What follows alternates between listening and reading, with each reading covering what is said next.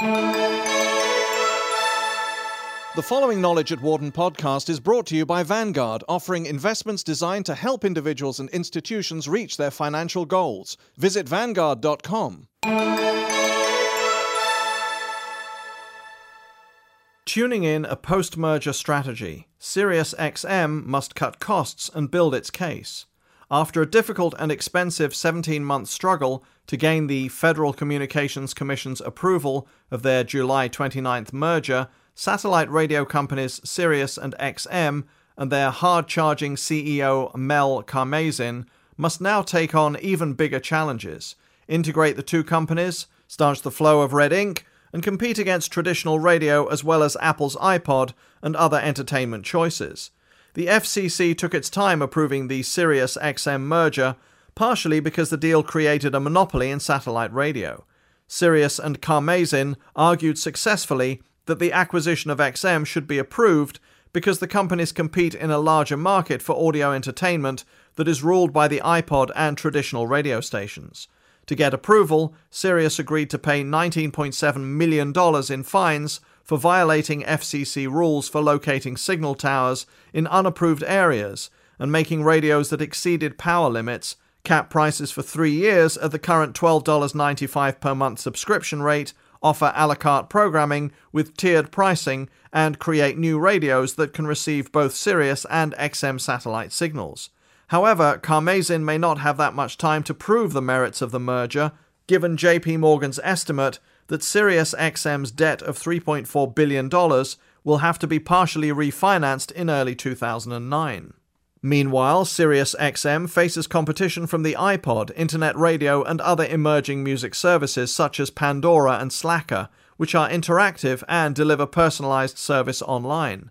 Subscription radio models are a great way to go, but it may be too late, says Wharton marketing professor Peter Fader, referring to the steep challenges SiriusXM faces. They may have one more shot at a Hail Mary pass. In many respects, SiriusXM is a paradox, say experts at Wharton.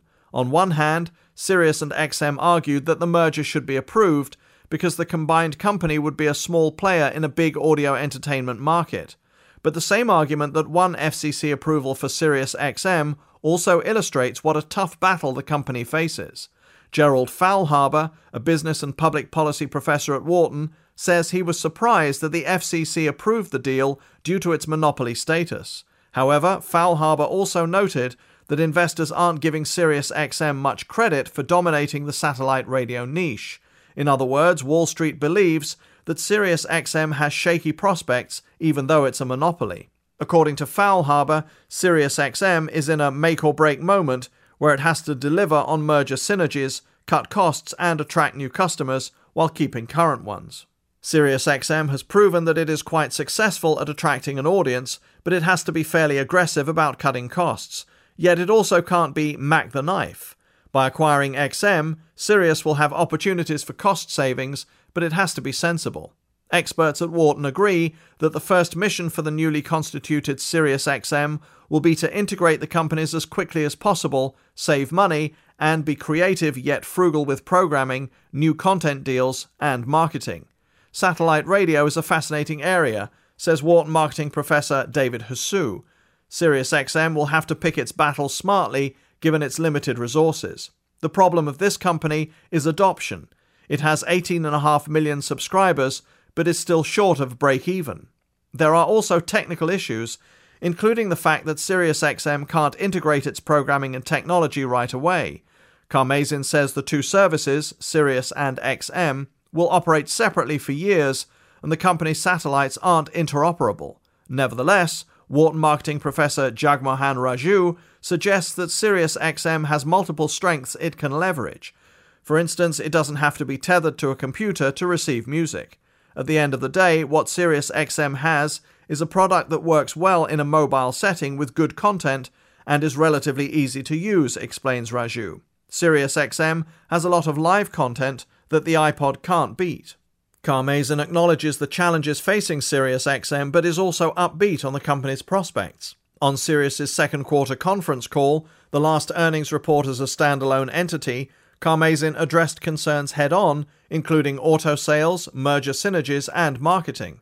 First, Karmazin told Wall Street analysts on August the 7th that the combined company will realize savings of $400 million, or about 15% of SiriusXM's $2.5 billion in operating costs in the first year. That's a very reasonable figure for synergy from combining two identical businesses, says Karmazin on the conference call. Let's be specific. We have already started realizing synergies, and we expect to realize synergies from each major line item on the income statement: advertising, subscriber acquisition costs, sales and marketing, general and administrative, and research and development. He will need all the synergies he can muster. Bloomberg News reported last month that SiriusXM faces more than $1 billion in debt repayments in 2009. Some of that will be dealt with sooner rather than later just to get that issue behind us, Karmazin told the news service. One Wall Street analyst described SiriusXM as a niche market company operating with a mass market cost structure. Karmazin acknowledged to Bloomberg that he agreed to an ugly debt structure in order to close the merger quickly before traditional radio competitors could mount a counterattack after the FCC's approval. I hated it, but we did it, he said. Karmazin's strategy has been to emphasize the SiriusXM growth story. The CEO has noted that the company is second to Comcast in total subscribers and has a large footprint in which it can reach new customers. The long-term growth potential for satellite radio remains very strong, with over 200 million cars on the road, over 100 million households, and a large market opportunity for wearable products, says Karmazin. He also noted that 90% of homes pay for television service, but less than 20% of households pay for satellite radio. Even though there is a lot of competition for audio entertainment, satellite radio is still one of the most important, says Karmazin. His confidence comes from his long history as a consummate salesman. He started selling radio ads in New York City at age 17, then worked his way up through the ranks after graduating from Pace University. Mel is the singular best salesman I have ever met in my life, Joel Hollander, the chief executive of CBS Radio, told the New York Times in a 2007 interview. He's very aggressive, to say the least. Yet, Wharton marketing professor Eric Bradlow says that the market for satellite radio may not be as large as Karmazin hopes. Bradlow argues that the company is still too dependent on automobile sales for subscribers in an economy where consumers are buying fewer cars and cutting back on discretionary spending, and the competition for audio entertainment is fierce. I believe that SiriusXM can compete because there will be demand for satellite radio programming. However, the market will be smaller than initially forecast due to the changing way people receive communications through phones, personal digital assistants, PDAs, and laptops, says Bradlow. The key for SiriusXM will be to find its target segment. Fader agrees that the company needs a marketing makeover. Although Karmazin says the company plans to make it clear what the company is about in retail outlets, Fader doubts SiriusXM will dramatically change its pitch. Fader advocates a potential name change and a marketing message that defines SiriusXM as a music service, plus an interactive content and entertainment provider. He says SiriusXM should also distance itself from being so closely affiliated with automakers. SiriusXM is too dependent on the car. The company is implicitly telling people that this is the only place you can use it. The company should explicitly disassociate itself from its car strategy. Come up with a proposition that can compete with the iPod, says Fader. I'm calling for a marketing makeover. Dump both names, SiriusXM, because both are tightly linked to satellite radio. The company should be saying, here's a music and entertainment service that's available on every platform, every place, and it's commercial free. Some doubt that SiriusXM would make such a radical move. Faulhaber says the company has to be careful not to alienate existing customers and its first goal needs to be delivering cost savings. Karmazin has also argued that distributing SiriusXM via car sales is still a growth engine. On the conference call, Karmazin took a hypothetical situation where only 12 million cars were sold in North America, a figure that was the lowest number that we've seen anybody forecast. Assuming that SiriusXM was installed in half of those cars, 6 million, and only half of those were converted to paying subscribers, the company would garner about $350 million in new revenue. As for Fader's marketing makeover idea, Karmazin says that SiriusXM hasn't formalized its marketing strategy and has instead been focused on determining what content would be in a best-of SiriusXM package. For instance, XM subscribers could get access to Howard Stern from Sirius, and the two services could swap sports packages. XM has Major League Baseball, and Sirius has the National Football League.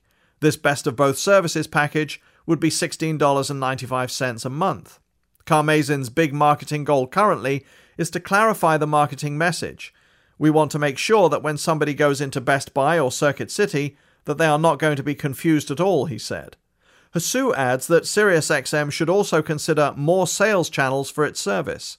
Today, SiriusXM is delivered through retail sales at chains like Best Buy and as a feature in some new cars. SiriusXM could also deliver service on airplanes for a small fee on a cross-country flight, pipe music into corporate settings, become integrated with other device makers such as Apple and Samsung, and cut deals with wireless service providers like Verizon and AT&T. SiriusXM's message should be, let me give you product that minimizes hassle, doesn't have ads, and doesn't need to sync with a computer, says Hsu. Reinventing SiriusXM. Wharton experts agree that SiriusXM may have to be reinvented to effectively compete with the iPod and other music services, but they note that there's a market to be addressed. For instance, Fader says that the iPod lacks the surprise factor that radio can provide. Meanwhile, internet radio services offer interactive features, but for the most part aren't portable. One exception is Slacker. SiriusXM, which can always be connected via satellite or Wi-Fi, could offer interactive services, the serendipity of discovering new music and new user interfaces. If SiriusXM can make its service more interactive, artist information, customized playlists, and recommendations based on other songs a consumer listened to, the company could be a major player, says Fader. I do believe a middle ground between the iPod and radio exists. A device could store MP3s, get updates with new songs by satellite and Wi-Fi for listening when you're not connected, suggests Fader.